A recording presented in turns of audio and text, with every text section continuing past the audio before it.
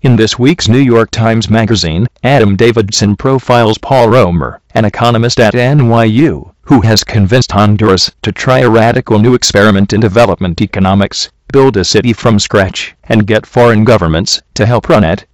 We asked Romer and his research associate, Brandon Fuller, to explain how it can be done. Their response is below. Today, it is widely assumed each country must establish the rule of law on its own. There's just one problem with this prescription, which Gordon Brown summed up nicely. In establishing the rule of law, the first 5 centuries are always the hardest. Some societies have already been down this long and arduous path. Why can't Hondurans leverage their experience? With broad political support, the Congress in Honduras recently created a new legal entity, La Región Especial de Desarrollo, RED.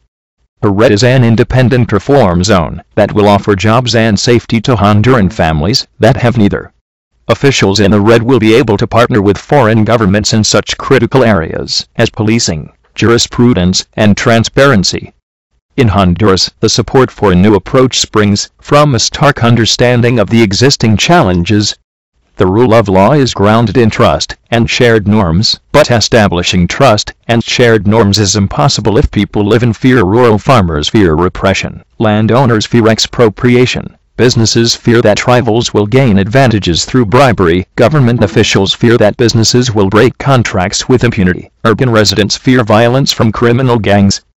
By building a new city on an undeveloped site, with rule of law anchored in the systems of trusted third parties, Honduras can fast-track reforms that could otherwise take centuries to achieve. By making the RED accessible to all citizens, but forcing the new system on none, Honduras can harness the power of voluntary migration. We see this power of opt-in when an immigrant chooses to live under the system of rules and norms in the United States.